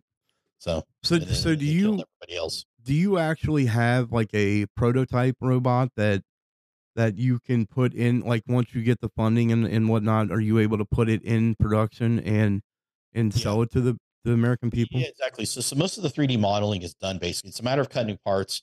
The board, our primary main board, which fits in the cranium, it's no bigger than your standard cell phone. Fits inside the cranium, and Really? most of the edge computing is done on that. But for the most part, I use a cloud cluster, cloud intranet to train the AI or whatnot. And this is I'm not using exotic materials, no exotic quantum computing or whatnot. These are all readily available materials. Where our boards are probably maybe 67% done. It's just a matter of me cutting the parts and lining up that simulator with the real world and having it sync up. It's a chicken and egg problem. If you don't have the actual robotic system, you can't train it in the simulator because Right. you don't know how it's going to behave. So it's a chicken and egg problem. So you have to concurrently build the simulation technology along with the actual the robot, physical robot itself. So it's a matter of time. I have the blueprints already done. Are we talking like next 5 years or so, or? I think, assuming my target goal, if I can hit 5 million arrays in the next year or so, then I can probably have a prototype walking, talking, and moving around within 2 years. So yeah. That's crazy. Nice. So Yeah, how will that work? So say that once you have this robot in production, will it be something like, how like you brought up the Roomba and it vacuums for you? It's got to use, obviously it uses some sort of mapping system with sensors and things like that. Is the robot going to do the same thing within your house? You're going to have like a sensor that tells it what room it's in and or where something is, or how's it going to identify that? Yeah. So the way, so for specifically for home robots, I would say, hey, here's a $300,000 house, and here's the $40,000 robot that comes with it. I would just train the robot on the house. So you would sell the robot with the house. Yeah, so it'd be it would be financed with the house, for example. 300,000, you spend another 40,000 to finance the robot, has a warranty on, homeowner's warranty on, it goes bad, you get another one. But it knows where the fireplace is at, where to recharge, where to do the dishes, where to do the laundry, how to do the dusting and stuff like that. That's the way I would handle house robots. Almost analogously with factories and stuff like it'd be something like that. But the great part about that home robot is if there's an emergency, crisis, whatever, and with a fire coming to your town or something like that, then that you could flash that robot with proper authority, assuming the owner will allow it, and turn it into a firefighting robot or whatnot. So, Yeah, you could even put it to where like detects carbon monoxide and everything. Like absolutely. Yeah, you can put those sensors on it. Yeah, absolutely, for sure. So the safety behind something like that is intriguing to me as well. These are some things that I never really thought about. When you think about a robot in your house, I think a lot of people think of the movies and it being scary and turning on you and everything. But let's be honest, technology is a good thing for the human race. Absolutely. Yeah. People say that, vehicles have killed so many people, but the problem is, think about how much lives vehicles have saved. Right. It's like ambulance. Yeah, I was going to say, like, think about how quick you can get someone to a hospital in a vehicle. And essentially, vehicles don't kill people. That's human error and human aspect of it that hurts someone. The vehicle sits by itself unless someone's driving it. That's just like guns. You know what I mean? They say guns kill people. No, guns don't kill people. People kill people with guns. Yeah. And think about how many revolutions have been stopped with firearms. Right. Japan in World War II was scared to come here because everybody had a firearm. Well, let's be honest. The reason why our democracy is protected is because we are willing to use a firearm. You know what I mean? So like a country without an army is not going to be someone that you fear. It's not going to be someone that you're afraid to attack or mess with, right? So you have to create, obviously that's the last resort. You don't want to use weapons. You don't want to go to war or anything like that, but you have to create the fact that you are willing to send your military. I mean, essentially, let's pretty much the same thing as nukes. It's like we build them, we can use them, but they're a deterrent. It's like it's the last ditch effort. It's like if we have to, we could use this. That's no different than you. If I have a gun on me, you're not going to try to rob me if you don't have a gun. You know what I mean? Or even if you might have a gun on you, right? That's a huge factor. Well, you don't know who's carrying a concealed weapon or not. So that's another thing. What about as far as home intrusion and things like that? I mean, these robots could technically be there to help. You know what I mean? Like I don't know. Well, I feel like the robots would definitely be linked into your home security system. So it's like if someone comes in, they can instantly scan you. You're not someone who lives here. You're not someone who's registered as a Would that replace the home security system though? Would it be? I feel like it wouldn't replace it. It would just be essentially a part of it. It would be linked into it. Like they'd still notify local police, like blah blah blah blah blah. but it Yeah. would also take matters into its own hand because there's still response time. Police still have to get to your house, and in that time, somebody could rob you, somebody could be attacked, but your robot in your home could stop that. Like, So what is the upkeep that people would have to keep these robots fully functional though? Yeah, so batteries are one thing. The batteries should be replaceable. Nothing too fancy on the battery technology. Are we talking like lithium batteries? Like Yeah, lithium batteries. I want to use something tried and true, something not too exotic. you're not going to put like a little mini nuclear. I was gonna say, yeah, no nuclear. You know what I mean? Yeah, he's got a nuclear, No like a exotic nuclear materials sub battery, it's going to be like Iron Man's the shit that Iron Man arc uses. reactor. Yeah, we're not going to use anything exotic. Just standard materials. I mean, mostly aluminum, polymers, like elastomers, like silicon and stuff like that. That's the majority of the robot. I mean, and it's nothing exotic. There's lots of aluminum. Or there's also replaceable materials too if aluminum is not available. But for the most part, nothing exotic. These are all standard materials, standard stuff that can be sourced anywhere, basically. And Nice. for the most part, the upkeep's going to be batteries.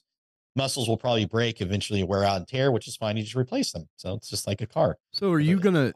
Is this gonna be like a robot that looks like a human, or is it gonna be a robot that looks like a robot? And do you mind? I don't know if you could pull up patents.google.com. Do you, You type in my name, Stephen Favis, Stephen. You'll see that it does have skin. I had to patent the underpinning anatomy first, and then I have skin on it. Basically, the skin is a silicon skin. It feels like a silicon, and what it'll do is it has a touch sensor array on it, kind of like your smartphone array, so it knows where it's being touched and where it could feel sensors and stuff like that. Basically, So, what purpose does that serve?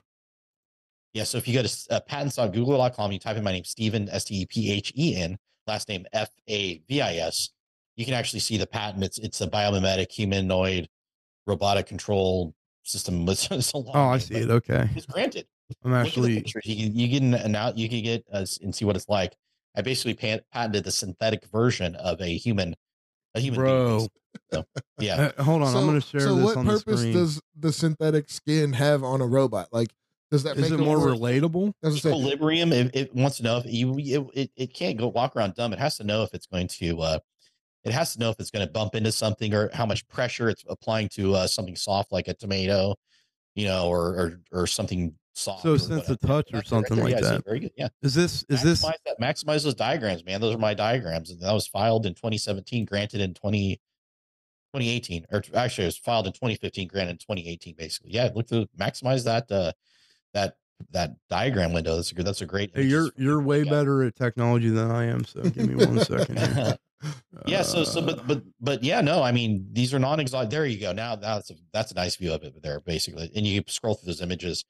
That's crazy. That's the circulatory system. Anything I didn't really know how to handle, I just look at the human body. Basically, what's the human body doing? So mine is like intestines and guts and stuff like that. These are all. There's a circulatory system. There's a pressure system. There is a soft muscle system. But for the most part, there's no like guts and no food digestion and stuff like nothing organic, nothing that will stink if it dies. So old, right. So would this robot be relatively as strong as an average human of that size? I think we can make it as stronger. We can make it faster. We can make it we can make it do some cool stuff. But for the most part, the robot, we should be able to make it stronger as necessary, as strong as we want, basically. So stronger, faster. So you'd basically be able to make like humanoid robots that could pick up like beams for construction on their own and just walk with them. I would be skeptical on that. I think nothing's going to replace heavy equipment like a crane or something like that. I mean, you'd have to have some really specially strong artificial anatomy, but I think it's going to be strong. It'll probably be stronger than the strongest human, but stronger than the average human, basically. So what exactly? I don't. Can you see my screen? Is exactly. What is this like muscle? Pectoris muscle, basically. Go ahead and scroll down. I'll walk you through some of the patent if you have questions about it. Go ahead and scroll down. So that is a force resistive sensor, and what I mean by that is it needs to know how much it's stretching the muscle, how far the muscle stretched, basically. So and that'll also detect injuries if it gets injured. So how the hell do you make something like this for $40,000 and be able to? I mean, to be able to sell it for $40,000, it just seems like this would be like $1 million $1 million. robot. Yeah. Yeah, no. I mean, look at cars. I mean, actually, a car is technically more complex if you think about it. So it just seems more complex because we're not in a human body all the time. But think about the doctor that specializes in hands; they know the hands very well, so they could fix. I've seen people with massive hand injuries, and they they make a near full recovery because the doctors that are fixing them are so proficient in hands, basically. So what is this? It says fluid gas. I mean, I'm assuming this yeah, picture I'm showing here is it could be anything. It could be in my case, it's a silicon fluid, similar viscosity to blood. And what that does is it pressurizes the muscle and depressurizes it depending on some stuff there, basically. so it basically has like a circulatory system. Yeah, absolutely. Yeah. It's gonna do, if it's about ready to do a lot of work, the artificial heart will start pumping it and it'll start pressurizing itself. Oh So, my God. This is mind blowing. Here's the thing. When you first told me about this robot, I had it in my head that it was I don't know, like George Jetson, like you know what I mean? Like, I don't know. I never imagined that it would have like a skeletal structure, a circulatory system, a muscular structure. It's crazy. I want to step away from AI for a minute. Do you have any work with like actual like doctors as far as like prosthetics or anything like that?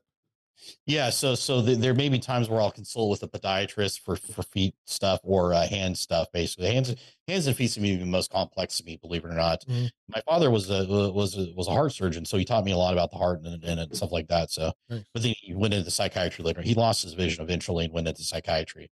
But yeah, he taught me a lot about the heart, basically growing up, basically. So I mean, it's mechanical, and a certain amount of you need a certain amount of pressure of fluid, a certain amount of time, and do you do you do any work like with prosthetics directly? Like, yeah, you bring up a really good question. A lot of this stuff will apply to prosthetic technology. If somebody loses an arm, I have patents that are pending.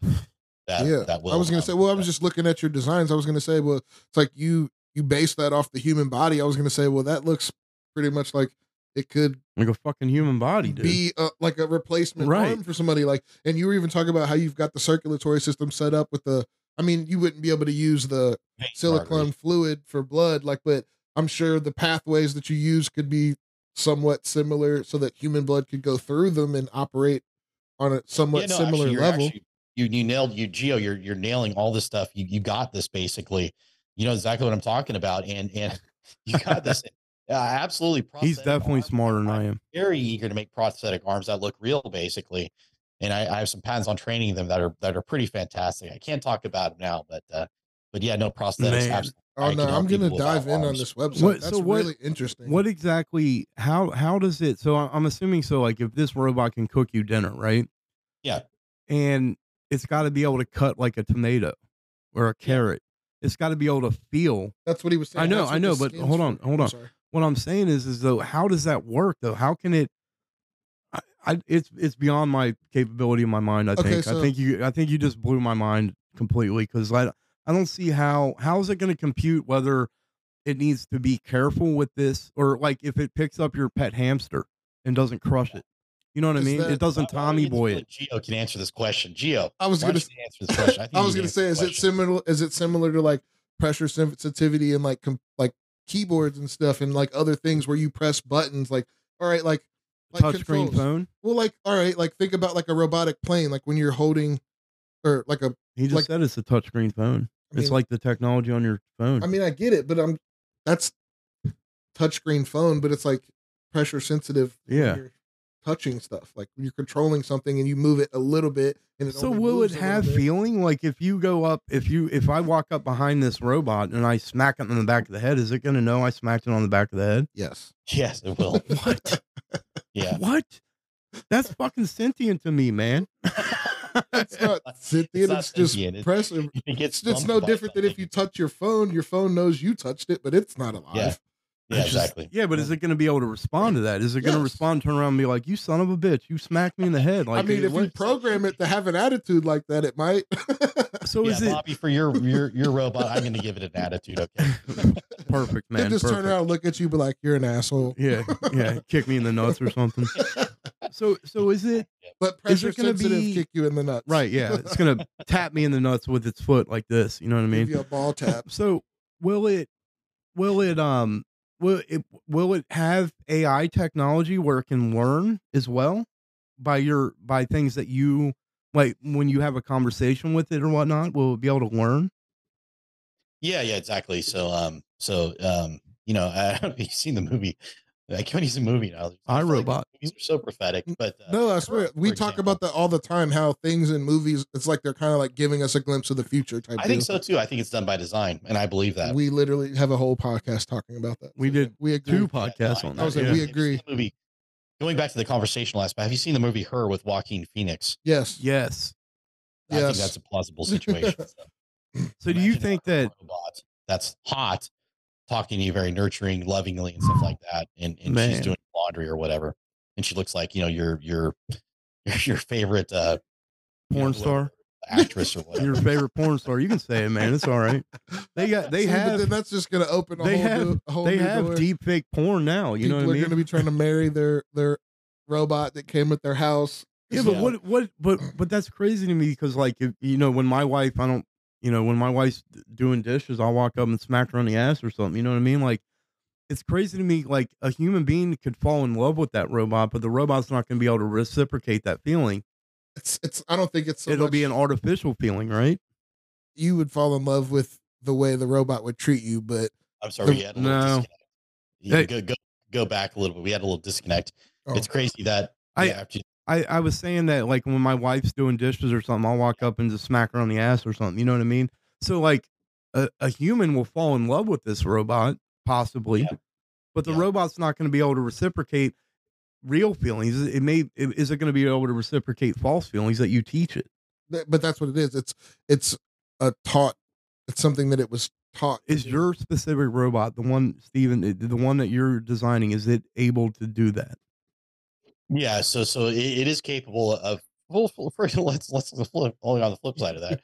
Say, for example, somebody has like severe social anxiety and is not very good looking or whatever, or doesn't have any charm or anything. Like Gio. Really wants to be with this guy. I'm gonna use a guy for an example, and he could get somebody that looks like a supermodel that loves on him, and of course, I think it's not a bad situation for the people that do have charm, wit, or good looking or whatnot, whoever, or can find somebody that loves them, good for them. They can deal with they can have a real human partner, but there's a significant population out there that just can't get any basically, and maybe those robots will help them. So I was going to say that might actually help them, like Yes. through their issues, like psychologically, like for somebody who's like Absolutely. a shut in, social anxiety, just to have that simulated conversation with their Yeah. at home robot all the time.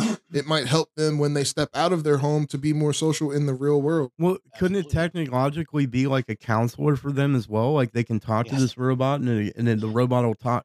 You know what I mean? Instead of going like here's a shameless plug. We're sponsored by BetterHelp. Yeah. You would that it could eliminate the absolutely. need No, for for sure. a psychologist, right? Yeah, no, absolutely, for sure. I agree for sure. I mean, if you had your Sponsored by BetterHelp. better help, BetterHelp.com. Oh, that's awesome. That's cool. Yeah. Good stuff. Thank you. Yeah. So that's crazy. Because how many times have you been lonely? And the cool part about that is say you are lonely and you get your robot out and you're talking to your robot or whatever and showing it your affection and it's talking to you or whatnot. And then you just decide, hey, I don't want to talk to it anymore. You just put it on the charger. Yeah. You know what I mean? That's like a dream. That's like a dream life for some guys. I was gonna say, see that I feel like that could be all. It's like a give and take, positive, negative, right there, because that's not real. You know what I mean? Like you can't do that. With yeah, but your there's wife people in that real fall in life. love with cars, Gio. There's people that fall in love with inanimate objects all the Trust time. me, I So understand. there's going to be people that fall in love with these robots. Absolutely. Yeah, I think so. But I feel like those people fall in love with dogs. They're their pets. Right. They fall in love with their pets. Exactly. But those are the types of people who are gonna like completely like pull away from. But what if it gets? What if it gets to the point though where procreation is no longer a thing because you don't need to? But I was gonna say that could lead to that. It's like eventually we're going down a rabbit hole here, but it's like if people were falling in love with their robots, they're gonna invent and develop. They already have sex robots now, so it's like they're gonna make these robots that can like have real bodily. Will your functions. robot be able to? not to get too graphic, but could someone I mean, I'm technically sure fuck your robot? he could design it that way. The anatomy's there. We could design a fuckable robot. Yeah, I'll What? say that. It's a plausible situation. So is They that going to have be? those Hold now. on. Is that going to be like an upgrade you offer? Like, Bobby's getting one.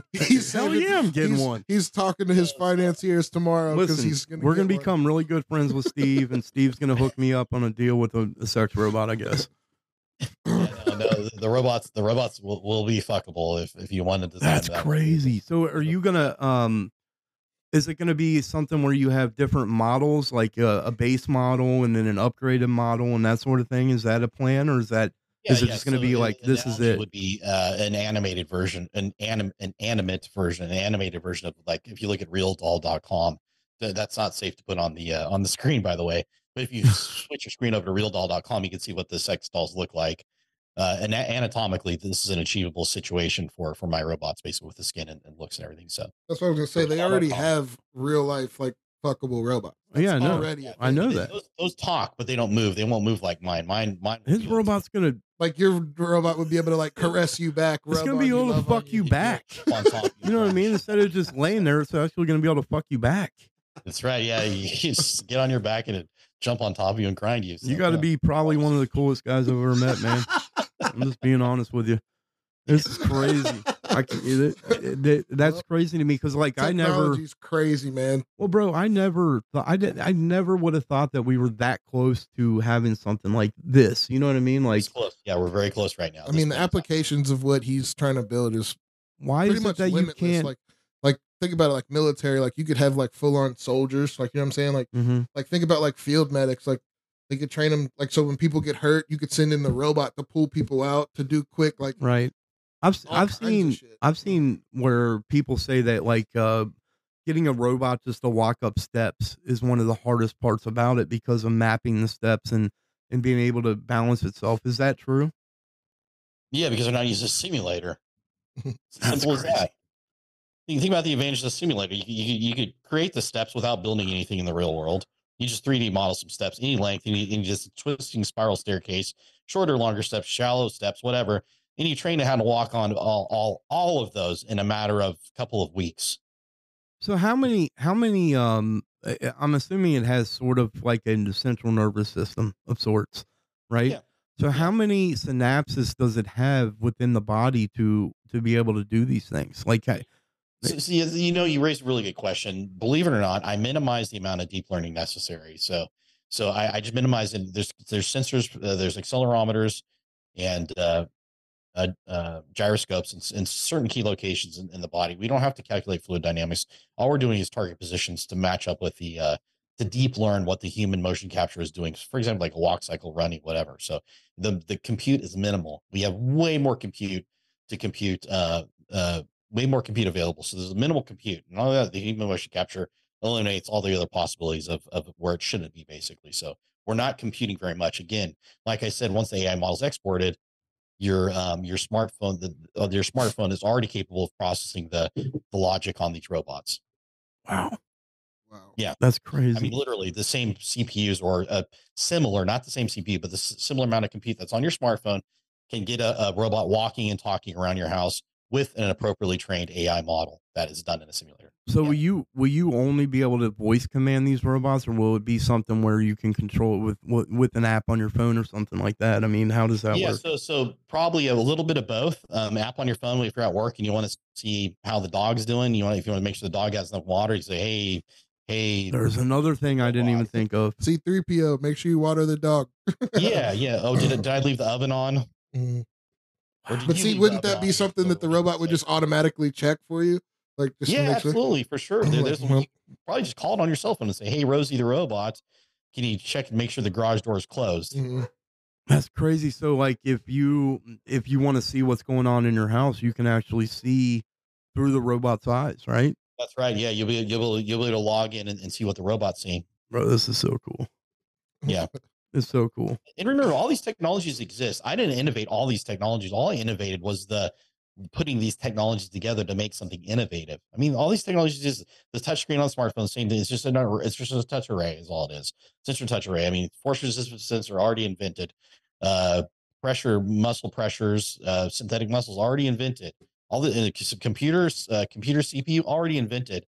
This is nothing new. Aluminum already exists. Silicon already exists. All this stuff already exists. I'm just putting it together in a manner that works for a humanoid system that can be universally programmable, basically. So this technology I'm using. I didn't invent myself. I just put them together in a method that works. Will it have like a human voice, or is it going to be like a robotic voice? Well, Yeah. No, I mean, that Tachyon company, we were able to use a combination of a hybrid voice in the sense that if you like a certain voice, you could have it speak in that voice. But for procedurally, if I was the human voice, for example, and you said, what is the distance between the Earth and the moon? I said, oh, the distance between the Earth and the moon would be 220 something, whatever. So the non-procedural stuff will be automatic. Like, hey, how you doing? It'll sound really genuine. But if you say something like, can you give me some compute or something, some new stuff? It'll sound a little bit synthetic. Could you imagine being a kid born right now at the time that these robots come out, and your nanny is a fucking robot that raises you? It can, I mean, think about the possibilities with that. You could have that robot teach your kids foreign languages. Yeah, and not only that, but infinite patience, infinite time, infinite nurturing. Yeah, it's encouragement. That essentially is gonna like. There goes mom brain's gone. Well, I was gonna say it's gonna essentially help like parents. It's gonna help. That's gonna help get rid of a lot of like mental, like emotional disorders, because you're gonna have constant. Like you said, it's not gonna be impatient. It's gonna have constant attention. Like, yeah, but that could be a bad thing. It could be like. I mean, I'm not gonna say that like you could be like, but then there's always gonna be times where the human aspect is going to be there. You're still going to have. But can you see where it's going to increase the productivity just in home? Because if this is a nanny type robot where it can actually take care of a baby and feed and get up at night with a baby and feed this baby, your parents are going to get sleep. They're not going to be tired. Yeah. They're going to be more. Dude, you just innovated the whole fucking world, man. This is crazy. They're not concerned about laundry, dishes, right? And even cooking be done. You just, like I said. Once you tell it what you want to cook, hanging out and just enjoying your time together. So I got to get to the dishes. I got to get to the laundry. Just have stuff like that. So group text with your family, like, what do you guys want for dinner tonight? Like, tell Rosie to make it. Yeah. Come home. Everybody meets at home at 6:45 and dinner's on the table. Right. Like Rosie already made it. Like standing there with the synthetic smile on her face. Like, how's everyone doing? Like, yeah. With huge knockers. Like, of course you would. Yeah.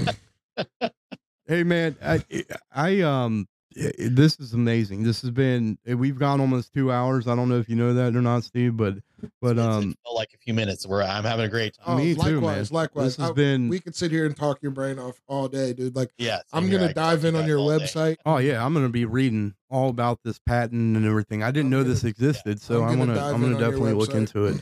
But, I don't want to take up too much more of your time. I definitely want to get you back on the podcast, though. Would you be willing to come back on sometime? 100%. Come back on, and you can always text and ping me anytime. Cool. You got my number. Don't be shy. Don't be shy. Oh, I won't. Believe me.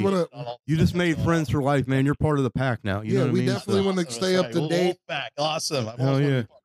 Hell yeah. We want to stay up to date on all your progress. What's going on? I want to see that robot coming out. I want to see you on the internet. Like, Steve's got his robot working. Yeah.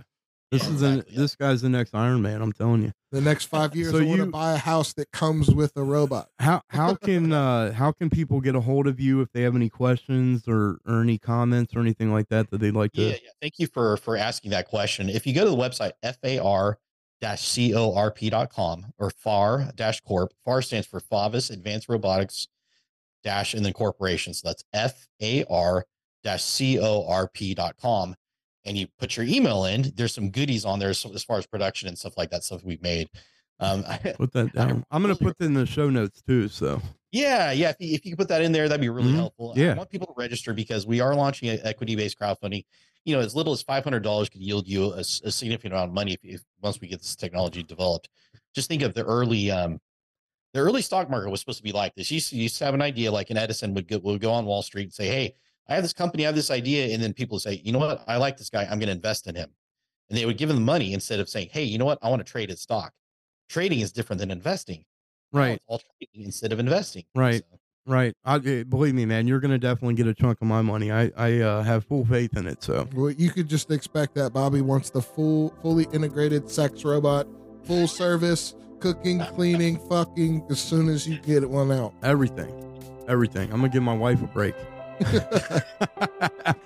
But yeah, man, I'll just stay in touch with us, man. We'll get you back on hopefully here in the next few months or something like that. Or if We'll be you guys, but don't be strangers. Ping me. oh man, you'll be hearing from me. I You promise. definitely will be hearing from us.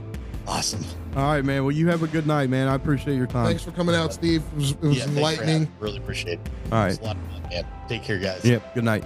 Good night.